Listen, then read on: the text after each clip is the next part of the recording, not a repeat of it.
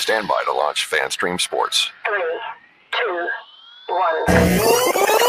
1. Let's start. Hello, sports fans. Welcome to FanStream Sports. Nothing but pure sports. Hey there, everybody. I'm Milan Jordan. Welcome back to the MMA Daily Blitz, brought to you by FanStream Sports, powered by DSP Media.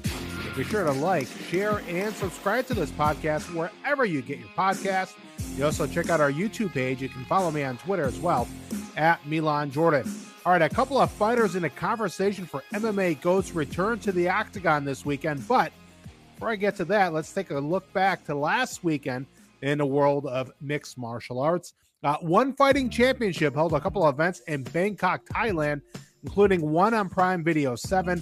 The main event was a bantamweight rematch between Fabricio Andrade and John Lineker. The first meeting 4 months ago ended in a no contest. This time, there was little doubt. Andrade pounded Lineker for the better part of 4 rounds, and Lineker was bloodied and battered, prompting his corner to stop the fight between the 4th and 5th rounds.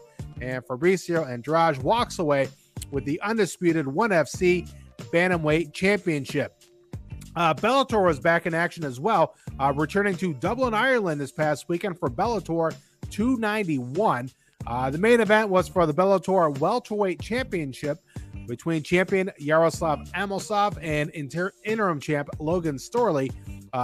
Amosov was the champ, but then went to fight in the war in his native Ukraine, so Storley won the interim belt in the meantime. But this fight was all Amosov. A near-perfect performance, winning by unanimous decision to become the undisputed Bellator welterweight champion. Yaroslav Amosov is now a perfect 27-0 in his career, 8-0 in Bellator MMA. After the fight, Amosov said he's the best welterweight in the world and certainly has a strong case. His 27-fight win streak is the longest current streak in all of MMA. The UFC had a fight night card, I should say, at the Apex this past Saturday. The main event, it was Brendan Allen defeating Andre Muniz by rear naked choke in round number 3. Augusto Sakai defeated Dontel Mays by unanimous decision, and Tatiana Suarez returned to the octagon, defeating Montana De La Rosa via guillotine choke in round number 2. Suarez improves to 9-0, 6-0 in the UFC with 4 finishes. For Suarez, Tatiana Suarez, this is her first fight in 3.5 years. Her last fight was a unanimous decision win over Nina Nunes back at UFC 238 in June of 2019. But again, Tatiana Suarez remains unbeaten after that long layoff and called out Rose Namajunas for her next fight. Will that fight come to fruition? Well, we shall see. All right, this weekend, next pay-per-view for the UFC, UFC 285 at T-Mobile Arena in Las Vegas. The main event is the return of Johnny Bones Jones for the vacant heavyweight championship. John Jones will make his heavyweight debut as he will take on number 1 contender Ciryl Gane. John Jones, again, his heavyweight debut, first fight since, pre-COVID, February 8th of 2020. He's 26-1 all time with 1 no contest. And, you know, at light heavyweight, John Jones dominated that division. He certainly had the 84-inch reach advantage. His speed, his power. Now he's moving up. He looks a lot bigger. And so maybe it might negate his speed, but might increase his power as well. So it'll be very interesting to see how he holds up in the heavyweight division. And Ciryl Gane, he has 8 finishes in his career. He's 11-1 overall, 8 finishes, 5 via knockout, 3 by submission. His last fight was a loss to Francis Ngannou by unanimous decision at UFC 270 just over a year ago in January of 2022. He fought for the heavyweight title and lost to Francis Ngannou. He KO'd Tai Tuivasa in Paris this past September. But it's funny, this heavyweight championship is vacant because Francis Ngannou played out his contract, and he and the UFC, they parted ways. And if you watch the Countdown show and the embedded shows, you hear no mention of Francis Ngannou, which is very interesting. This guy was your champion for a while. He was the baddest man on the planet in the heavyweight division. That's what that is. And you just say, oh, John Jones and Ciryl Gane are fighting for the vacant heavyweight championship. It's like, all right, who fought it before?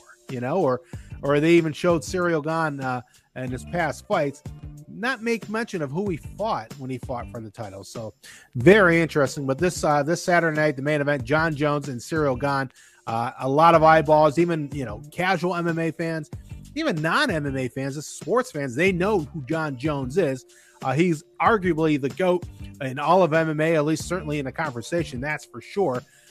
He's had some issues outside the octagon, but I mean, for the last couple of years, he seems to be focused and back in fighting and back in the gym and focusing on that. So will we see the dominant Jon Jones that we saw light heavyweight? I don't know. Or we're going to see a Jon Jones that looks like he hasn't fought in over 3 years. Or is it going to be something in between? I don't know. We shall see. And tell you what, that's why MMA is such a great sport. I mean, you could predict whatever and everything based on this, and this, but you never know what's going to happen. That's why they fight inside the octagon, inside the cage. So should be an interesting fight between Jon Jones and Ciryl Gane. The co-main event is for the women's flyweight championship. The baddest woman on the planet, Valentina Shevchenko, is back in action as she will be defending her flyweight title, looking to do it for the 8th time. She takes on Alexa Grasso, who's number 5 contender. Valentina Shevchenko, 23-3, 8 wins by knockout, 7 submissions, 8 decisions. She last fought at UFC 275 in Singapore this past June. It was a split decision win over Tyler Santos, and maybe some people were seeing that, well, maybe Shevchenko, she could be had. And but nonetheless, she is a perfect 10-0 at flyweight and has 7 consecutive title defenses. That's the most of any woman in UFC history. She's going for number 8 this Saturday in Vegas. And Shevchenko, I mean, she's just ultra focused, laser focused, and just, like I said, she's the baddest woman on the planet.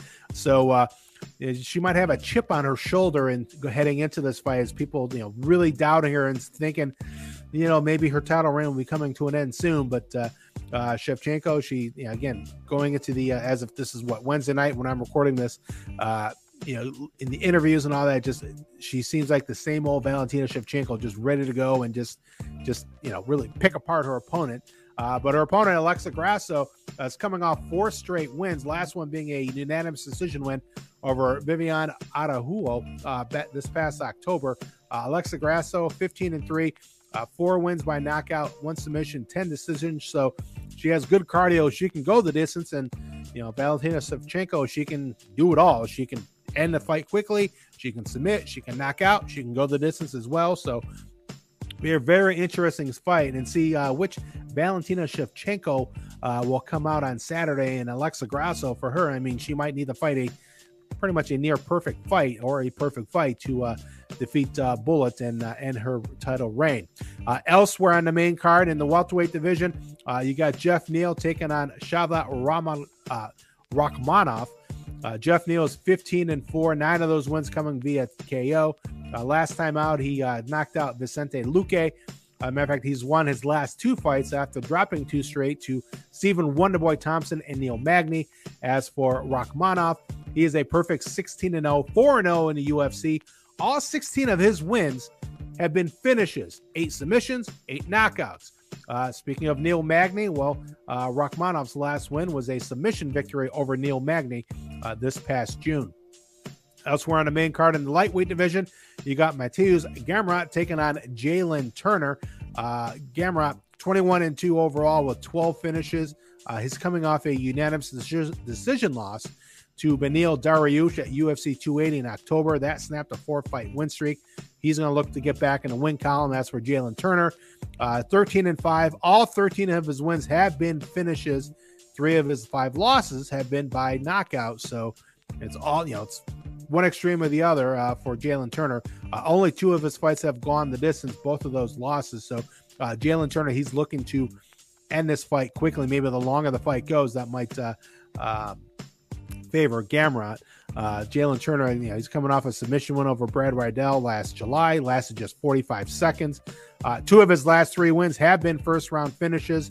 He has 4 finished victories in the first minute of the fight. So Jalen Turner looking to make quick work, and maybe the deeper the waters in the fight as the fight goes, the that might tilt the favor towards Gamrot. We'll see come Saturday night. All right, in the opener of the main card at UFC 285, it's a middleweight clash.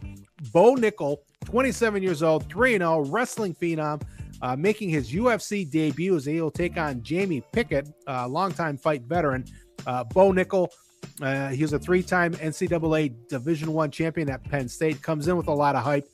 He's making his UFC debut after appearing on Dana White's Contender Series.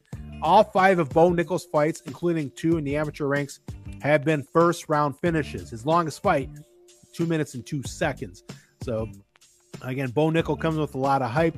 They matched him up against Jamie Pickett, a 34-year-old who is coming off 2 straight losses, the last being a TKO loss last September.